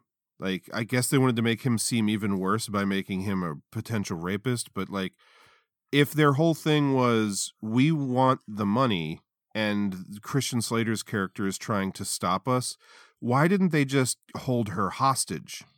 That would have been good enough. Like, we took her and hid her somewhere instead of, I'm going to take her to rape her. It's just like such a weird little subplot in the middle of nowhere that feels like it wasn't explained. Like, I don't remember a scene earlier where there was like some weird sexual tension between Mark Rolston and her or something. Oh God, I don't know if there was or there was just some scene, but regardless, like you said, like just to have him steal her away to her own house to do that. Yeah, to her house. Yeah, it's weird. Just as basically just so they could tell, you know, again, so someone could direct Christian Slater there later. Yeah, you know, and like I think it's heavy-handed. It's a thrilling sequence when she's like, again, unscrewing one by one the screws to like inch her way up the stairs as the water rises. But it's so weird to me that that's the way that they set it up. Like they could have done that without the whole rape thing. But right, sure, yeah, 100%. So yeah, not a great scene in a otherwise fun movie, but. Gets to like the real climactic action. I think you get Morgan Freeman jumping a boat, throwing a boat engine and propeller at someone. Yeah, that was one of those things where it's like, did he do that on purpose, or was that accidental? Because like, which part? The jumping the thing? No, or the engine breaks. The engine hitting Randy Quaid. Like, there's no way he did that on purpose. No, I think that was just. It's just so weird to have like, all right, in this climactic moment, Morgan Freeman's gonna jump the boat, and I was thinking, oh, he's gonna land it on top of Randy Quaid's boat to take him out, but then no, he misses entirely. But coincidentally, his propeller thing hits Randy Quaid. Like that was a weird moment for me. It's only in Fast and Furious movies where they plan that kind of wild stuff. Exactly. On purpose. Right. But yeah, that moment just felt strange. Like I was like, okay, so he missed him. He's going to come around behind him, or the scene's going to continue. And then it's like, nope. We cut to incoming motor, boat motor. Right. Yeah. So then wraps up basically from there. You got the dam has given way at that point. And yeah, I mean, this town seemingly got 15, 20 feet of water in it. Well, I mean, it's definitely up above the second story of a building. So, Oh, yeah, that's true too. Yeah, the house had gotten all the way. So yeah. So to my statement earlier about like how I feel like Morgan Freeman's character is a little weird and that he's like the bad guy, but then he's not, and like. Once the cops are out of the way, I thought he was going to be full-on bad guy again because his whole thing was like, I only care about the money. But then I read this, which doesn't surprise me too much. Quoth Morgan Freeman, I played a bad guy in a movie, and they showed it to an audience. And we're letting an audience tell us what to do now, you know? And the audience said, well, I don't want him. Morgan can't die. And I was a thief. He should get the money. We went back to the studio and reshot it so that I didn't die and I got some money. Interesting. So he was supposed to die, but audiences were like, but he's so likable in other things. But he's Morgan Freeman. Yeah. Which, I don't know. I might have liked it more if it was like a little more black and white at the end. That's how Millsy likes it. Doesn't like any gray areas. I don't think that's always 100% true, but I don't know. I can't put my finger Tonight on, it is. I feel like there's like a lot of little things that I didn't like about this movie. Like not enough to completely ruin it, but yeah, I don't know. it never fully came. Like the simplest way I can put it is the whole time I kept thinking to myself, why am I not having more fun with this? I gotta be honest, of all however many triple threats we've had at this point, I'm actually very surprised that this just wasn't like on par fun. Yeah, as the other two. I don't know. It wasn't doing it for me for whatever reason. I was like pumped to watch it again because I'd always kind of wanted to. Yeah, but you were just getting ready for that buy a borrow burn already right out of the bat, I think. I mean, I could have hidden my intentions, but budget of $70 million. A lot of scratch. Box office of 19.9. Ooh, well, I mean, something gotta have gone wrong because it's like, not that I'm just me, you're, neighborhood idiot, but I've never heard a single thing of this movie and knew a thing about it. So it's like, it seemingly, I don't know if it came out against something real big at the time or what, but yeah, I'm not sure. I did read that the morning after the film's LA premiere, Christian Slater reported to Ventura City Jail to begin a 90-day prison sentence for drug offenses, assault, and battery. Oh, okay. Okay. Writer Graham Yost intended for this to be a sequel to Speed, but while the studio liked the concept and the script, they felt that it was conceptually too different from Speed to be a marketable sequel to that movie. Okay. So, I mean, I think that could have been interesting, potentially, and, like, you would have already had, like, built-in knowledge of some of the characters and things from the previous film if this was a sequel to Speed and they brought back, like, Keanu. Mm-hmm. Because, like, you watch Speed 2, and it's just like, oh, the same fucking thing all over again, Yeah, but with a just boat. runaway boat. Yeah. But then it's like you kind of back yourself into a corner when you call the movie Speed, and it feels like, well, now Speed has to always be a part of it. Yeah. Well, that's a perfect example of why you don't have to make sequels for everything. Yeah. You know? No, for sure. But, like, I what I'm saying is I think this could have been a more interesting sequel because it's, like, a completely different set of circumstances. Yeah, totally. For, I mean, potentially the same character to have, been a part of, but whatever. Mm-hmm. And the music in this movie, like the score, what did you think of it? Any comments about the music? Do you even remember? No, I don't think it registered to me at all. I'm watching the movie, and as it's going on, I'm thinking to myself, Jesus fucking Christ, they are ripping off the Alien score left and right. Like, straight up bits of, like, building, like, instrumentation and stuff. It's just, like, straight out of the Alien score. That's what I'm thinking as I'm watching it, which is why I was not surprised at all to read this after the fact. The film was temp-tracked with the score from Aliens by James Horner. Mm. And then they hired a composer to do the music for the film. And he lobbied to get the job, like he wanted to do it. And then the producers and the director liked the temp track so much that they forced him to, quote, copy it. Jeez. Which infuriated him because he wanted to do, like, his own score, of course. But that, I mean, like, no joke, as I'm watching the movie, I just kept thinking, that's straight out of fucking Aliens. And it's because, he essentially did, like, a riff on the Aliens score. Wow. I'd be pissed too. Yeah. Yeah, I don't have a whole lot else to say about this one. Is there anything else you wanted to add? No. Or? Let's talk them posties. All right. First up, we have Daylight, kind of classic. At least I'm very familiar with this. I think it was the VHS box cover as well. I'll go with it. I can't really tell you one way or another. I like it, actually. Mm-hmm. I have to imagine they went with, like, the yellow and orange kind of thing because the movie's called Daylight, even though the majority of the movie there is no daylight. Right. Yeah, like, it doesn't highlight, like, an actor's face or whatever because they didn't always feel the need to do that back in the day, which was nice. Kind of surprising, especially, like you said, for nowadays. Yeah. I mean, they got Stallone's name nice and big there above the title, so they got that covered anyway. But I mean, yeah, at the time, that's probably all you need was just his name was good enough. Mm-hmm.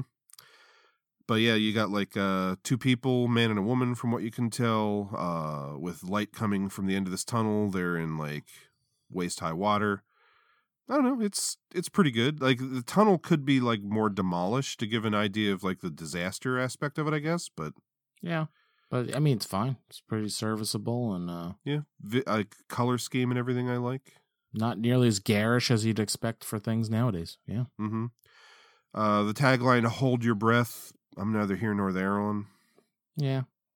I mean, it's fine. Makes me, I don't know, it makes you think there's a lot more. I mean, well, I shouldn't say that because there's a lot of water involved. But yeah, I think it's a combination of like, okay, so there's a lot of water in the movie, but also it's like, this is so exciting. You'll be holding your breath, that kind of thing. Maybe. I'm sure that they intended for it to have the two meanings.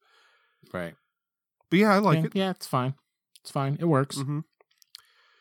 Dante's Peak is more of what I'd kind of expect with just like actors' faces. I gotta say, I love this one. Yeah. Which sounds kind of crazy, but I don't know if it's just the, I really dig the color scheme, those like hints of red in the actors' names. The exploding suit at the bottom actually just made me laugh. And then, they get a little bit of that in the smoke here, but I don't know. It's kind of like subdued palette wise, which I like. I mean, it's just two people. It's it's kind of like a bit more of like a Photoshop job, but it's not like offensive looking to me. Yeah. And you know what I like? I mean, it just doesn't have a tagline. Exploding soon is enough for me. Yeah, that's a good point. Rare for us to come across a movie poster on this show that doesn't have a tagline. Yeah, I mean, aesthetically, like color-wise and everything, I like it as well. Like, if I was to criticize anything, it would be, like, if you don't know what the movie is, like, if you don't know it's about a volcanic explosion, it almost looks more like an avalanche to me below the title. Like, the little red bit does look like an explosion, but, like... If it didn't have the red, I would say 100%. Yeah. But yeah, the fact that it's like this rolling cloud of smoke, snow, dust, whatever it is, that's like low enough to the ground that you can see like street signs and buildings and everything. Like, because you think of a volcano and you think of like either lava flowing down or like smoke and everything poofing up. And this looks more like something like cloudy rolling towards a town, but it's not like a huge critique, but just saying that that's like the one thing I would pick out is like that could be confusing. Yeah, I almost wonder if just for me it's like because it leads into just my eye is drawn all the way down right to exploding soon would probably work for me, but I guess people could miss that too. So I see what you're saying. Here's a question though, regardless of like liking the poster, disliking the poster, how crazy is it that they made a movie about a volcanic eruption that doesn't have a volcano on it? That's fair. Like there's no picture of the volcano erupting on the poster. You would think that's what they'd go to, right? You would think so, but again, not a criticism, just a observation. I know it's kind of funny too, because you'd almost think like, if you had a movie called Volcano, you could get away without showing the volcano because it's in the name. But like Dante's Peak sounds like, okay, it's like a mountain, but again, this could be construed as like an avalanche. So I wonder if they were just going for... I mean, imagine if they didn't want to turn people off that are just like real anti-volcano. I don't know. And you see that and you're like, God, what happens? I don't even know. I'll have to go see Dante's Peak. Could be anything. Like, you see a poster like this that's, like, appealing but a little bit vague, and all I can think back to is I don't think you have yet. I know I told you to back when we talked about 12 Monkeys, but you have the Arrow Blu-ray release of 12 Monkeys? I do not. Oh, you don't? I want it, but I don't have it. You gotta see the documentary where they have the footage in the room where they're like looking at all of the different concepts for the posters and the advertising to see how wildly different all the different takes are. And like when I see something like this and I'm like, it's a fine looking poster, but it's not necessarily what I would have immediately thought of. Like, what were the other designs that they had that this was up against and they went with this? Again, not good or bad, just saying like, in my mind, if they were going to make a volcano movie poster, it would have a volcano on it. And like, they decided on this one for some reason amongst whatever else they had. And I would just love to know, like, see the other options, Yeah. I mean, yeah, I could have an encyclopedia, 26 volumes of that kind of stuff of movies. So yeah, I'm right with you. I'd love to see that. And then Hard Rain. Interesting graphically. Surprising that there's no faces. Yeah, for sure. I think it's a really cool take that they have the bad guys like as silhouettes among the rain. Oh yeah. As an image, I like it. It's like, I mean, it's okay. It's a little. No, I don't even, I was gonna say like, is that red or that maroon like not punched up enough? But I guess it's okay. But it's fine. I mean, it actually sells the movie a lot more than I would expect. Yeah, it's a pretty solid image. It gets across, kind of the tone and the concept of the movie pretty well. Guy being chased by other guys in water, rain. Yeah. Yeah, it's a little surprising that they don't have Christian Slater and Morgan Freeman's faces on there, but they do have their names real big at the top. Yeah. A simple plan, an instant fortune, just add water. Not a fan of that. No. Like that kind of pun could do without. Yeah, I think that the just add water was a terrible, terrible idea. Yeah, but then without just add water, like what are you doing with the rest of it? Like, no, I mean you need something else. But yeah, the just add water is like a goofy pun doesn't fit the movie or just the feeling of this poster. Mm-hmm. Yeah, terrible idea. Yeah, I think it's okay overall though. Break it down for the people, baby. The one thing I do think is weird, really quick, is like the title at the bottom. Mm-hmm. It's like the red text with like blue around the outside, which almost makes it look like it's supposed to be 3D. Yeah. The red and blue combo. Oh, it definitely does, actually. Yeah, look at that.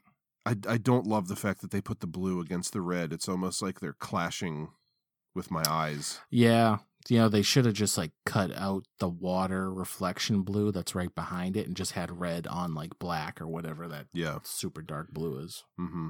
Or like I'm with you. White with red around it, or maybe the inverse or something. Yeah. But yeah, the red and blue combo on the logo, not loving. Yeah, with the blue right behind it too. It's a bad call. Yeah.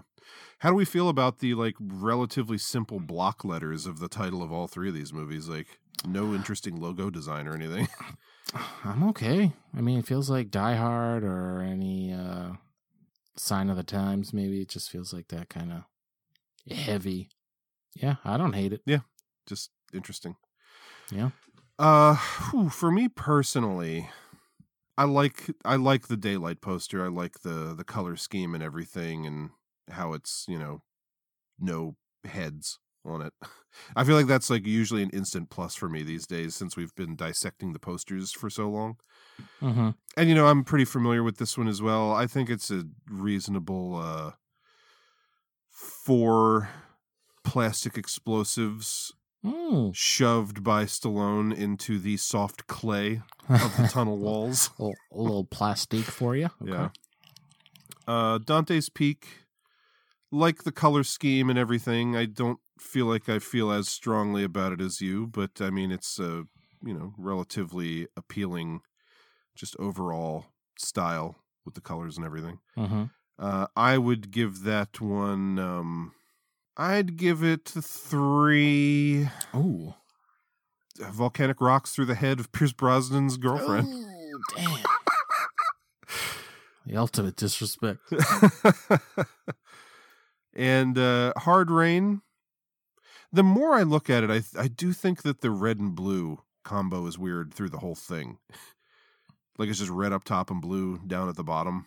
Mm-hmm. I don't know exactly what I'd change about it, but like there's nothing about the movie itself that actually makes me think like the red makes sense. I don't know. Maybe that isn't important, but all I can think now looking at it since I said it is 3D because of the red and blue. But yeah, all in all, I still think it's a pretty solid poster. Get rid of that tagline, and I'd say it's a 3 Swiss Army knives. I don't know. Oh, all right. With the screwdriver tip. Yep. All right. Well, Mills, buy, borrow, burn. Shall I go, or would you like to go? I'll go. I'll fire off here. Okay. Nothing's getting tossed in the sun. I had quite a lot of fun with all 3 tonight, especially for a couple. I'll just say 2 that I never saw before because I really don't recall any bit of Daylight. Mm-hmm. But really like had a real good time, but it's just not as tight as the other 2. So my burn is Hard Rain. Good time. I mean, I think I clearly liked it a lot more than you did, but it's just the other two, like, fit the theme, have better casts, have, I think, better action overall. Kind of makes it like an easy pick for a burn. Again, not tossing it to the sun because I think it's good and kind of like a diamond in the rough a little bit, like unknown, seemingly horrible decision for the studio to put out because it lost them a ton of money. But I would commend anyone that would come and tell me that they like this movie quite a bit because I would be with them. I do, especially for the time, in the 90s, just having something like this is just fun with it. I think a great turn by Morgan Freeman. I really liked him a lot. Question. Answer.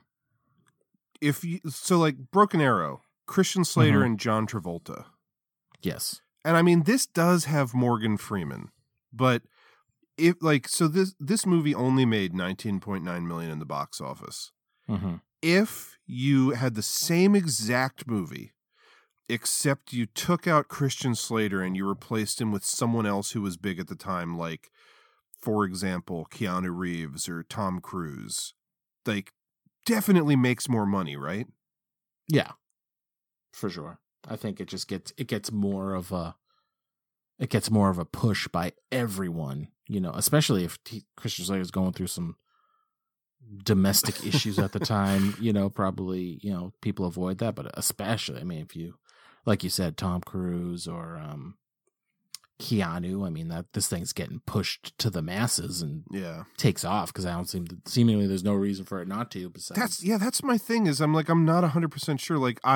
As I was saying, I don't think the movie's great, but I'm still surprised it didn't crack 20 million.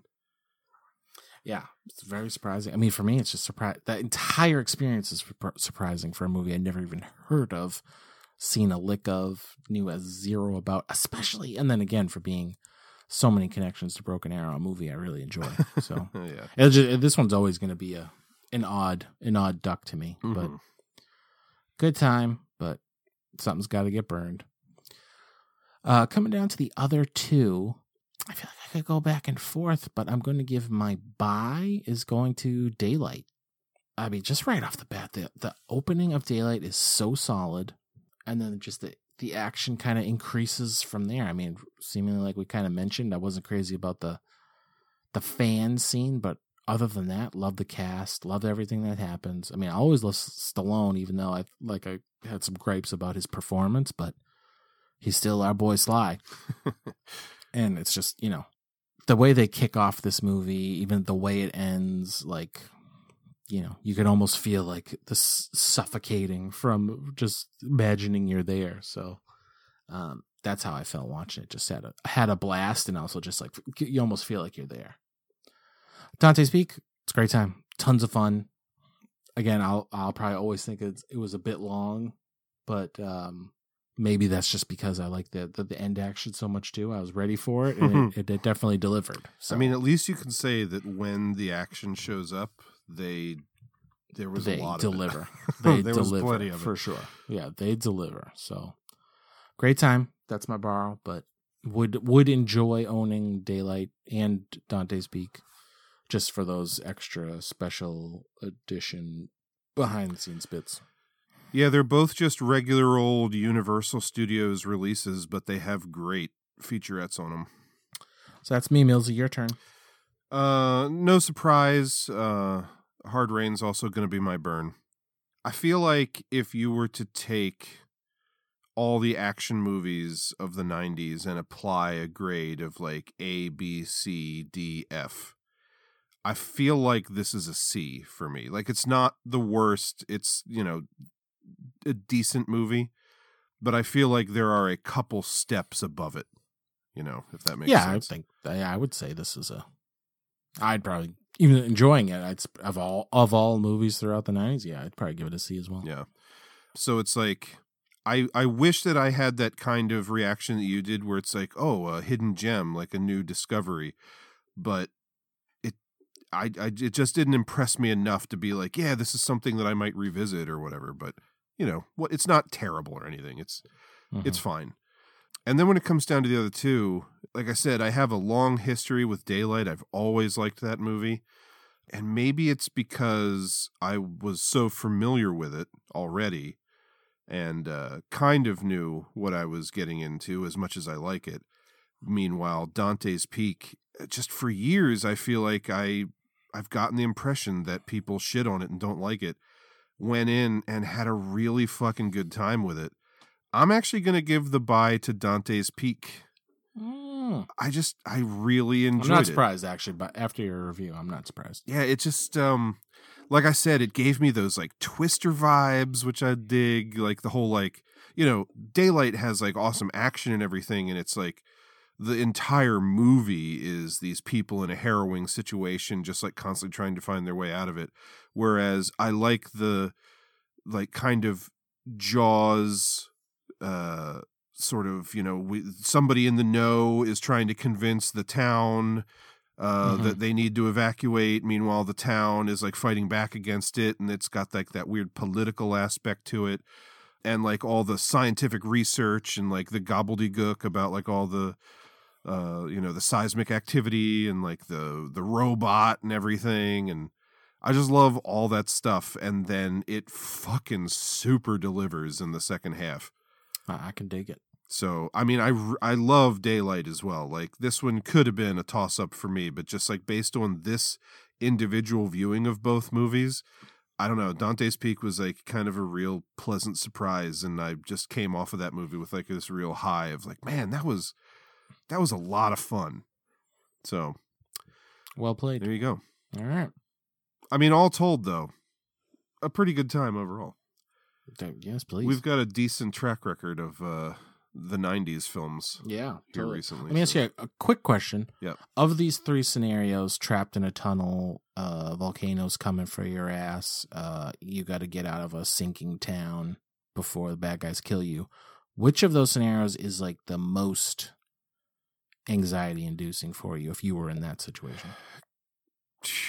Most anxiety inducing, it's got to be like which one would be like the worst scenario if you had to pick one? It's got to be the tunnel. I mean, like, there's no part of me that feels like I could escape a volcano, especially if I'm in that close proximity to it, like they always are in the movie. But I'm not claustrophobic, but just like the idea of being trapped somewhere, and like any idea that you could come up with of like, well, we could try and tunnel out or we could dig out, and it's like you're in this structure that's so delicate that like any little thing you do could cause it to collapse in around you, and then you're like buried alive. Like that would probably, and there's so much of the movie where they're just waiting around with their own thoughts, and that's what makes the characters constantly have these like crazy outbursts and things, and there's infighting among the group, where if you're up against the volcano, I feel like it's more just like run, like we need to move the opposite direction of this thing, you know?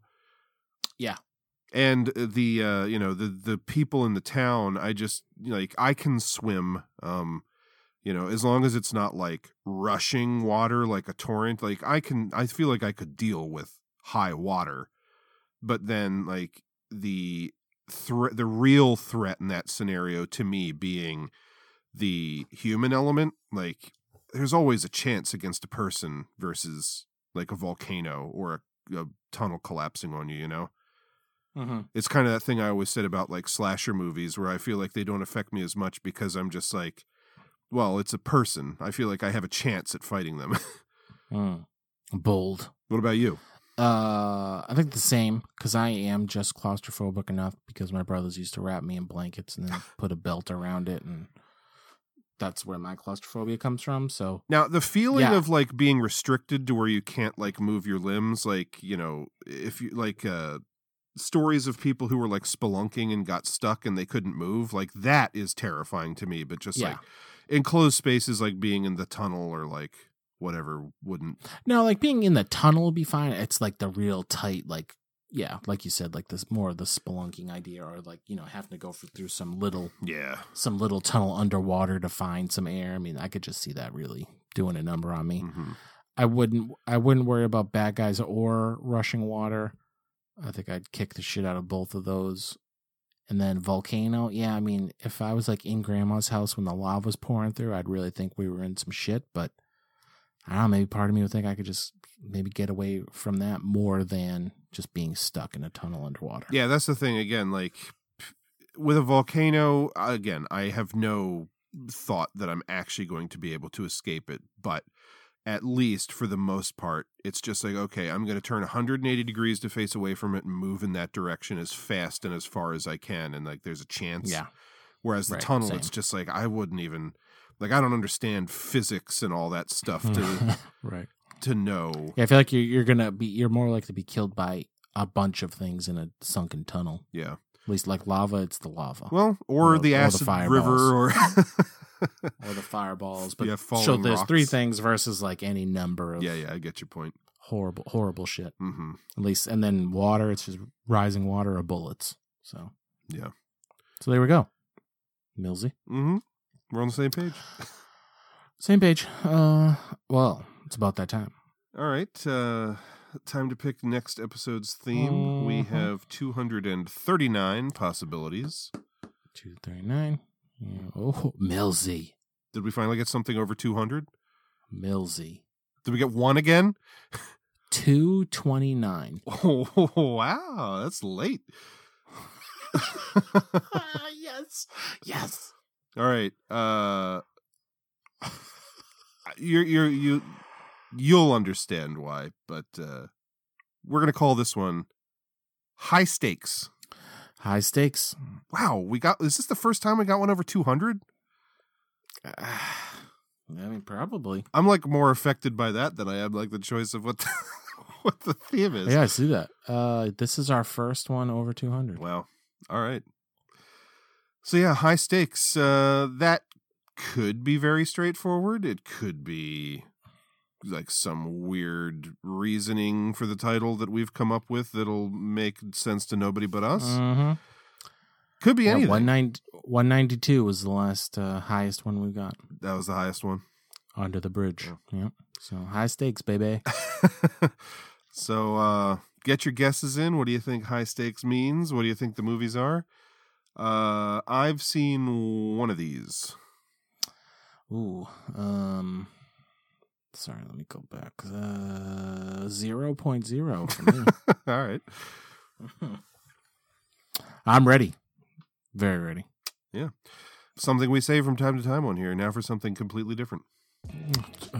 Well said.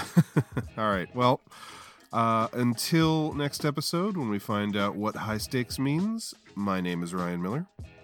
I'm Joe Daxberger. Thanks for watching.